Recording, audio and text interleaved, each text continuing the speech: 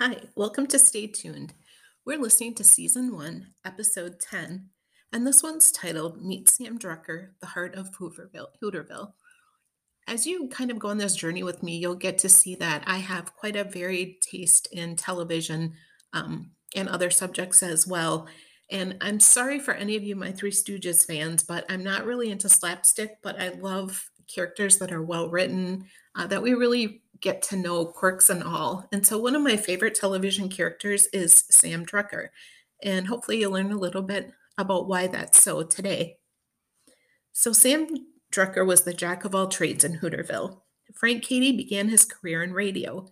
He then moved on to stage and film. Frank would appear in 53 films during his life, including Young Man with a Horn, Father of the Bride, and Rear Window. In the mid 1950s, he started appearing in television. He showed up in many favorite shows in the next decade, including 78 episodes of The Adventures of Ozzie and Harriet as Doc Williams. In 1963, he accepted the role that would make him a household name, Sam Drucker. From 1963 to 71, he would appear as Drucker in three separate sitcoms: Petticoat Junction, The Beverly Hillbillies, and Green Acres, 320 episodes in all. Sam is the heart and brains of Hooterville society. He owns Drucker's General Store. All the townspeople gather at the store to share gossip, read the news, pick up their mail, and buy their necessities. He gets some weird requests. How about nail polish that doubles as bathtub sealant? Sam gives credit because he's a nice guy and dislikes reminding his regulars that they're accumulating a large tab. Joe Carson can be seen playing checkers with some of the local men from time to time. We know Joe's probably heading out from Kate so she doesn't put him to work. Charlie and Floyd would never consider making a cannonball run without a stop at Drucker's store. Sam is part of the group, but he's not only intelligent, but wise. He understands the Hooterville folks, but he also understands how sophisticated people view Hooterville folks. Sam is content to live there, making a modest living. He sleeps in the back room of the store. In a review of the New York Times, Sam was described as a bit of a straight man to the colorfully zany folk of Hooterville.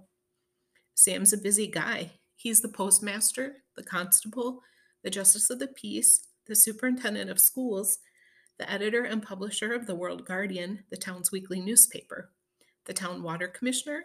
He owns a bank, which is a cash box under the counter, a fireman in the volunteer fire department, and he conducts music while playing drums in the Hooterville band. Where else would Hooterville residents vote than at Drucker's store? When Sam switches from grocer to postman, he dons his official postal worker's hat. Sam claims to fish and camp in his free time, but I have no idea when he might have had any free time. No wonder the guy never got married.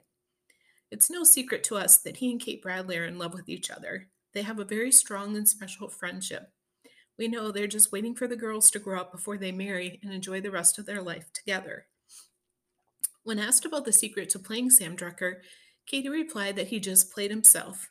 Like many of the stars I profiled in my blogs, Frank understood the advantages and disadvantages of playing Sam Drucker. He explained it this way: you get typecast. I'm remembered for those shows and not some pretty good acting jobs I did at other times.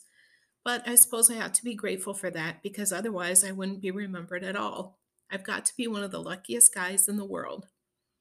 Though Frank retired in 1977, he did come out of retirement to film Return to Green Acres in 1990. In discussing the movie on the CBS News, Frank defended Green Acres. He said, "The only thing I resent is people calling it a corny show. It's highly sophisticated, and it's timeless, as I think all the reruns are establishing." Sam Drucker is an all around good guy. Who wouldn't want to spend some time hanging out in his store? He can discuss politics with Oliver Douglas, how to treat cows with Fred Ziffel, or the latest fashions with the Bradley girls.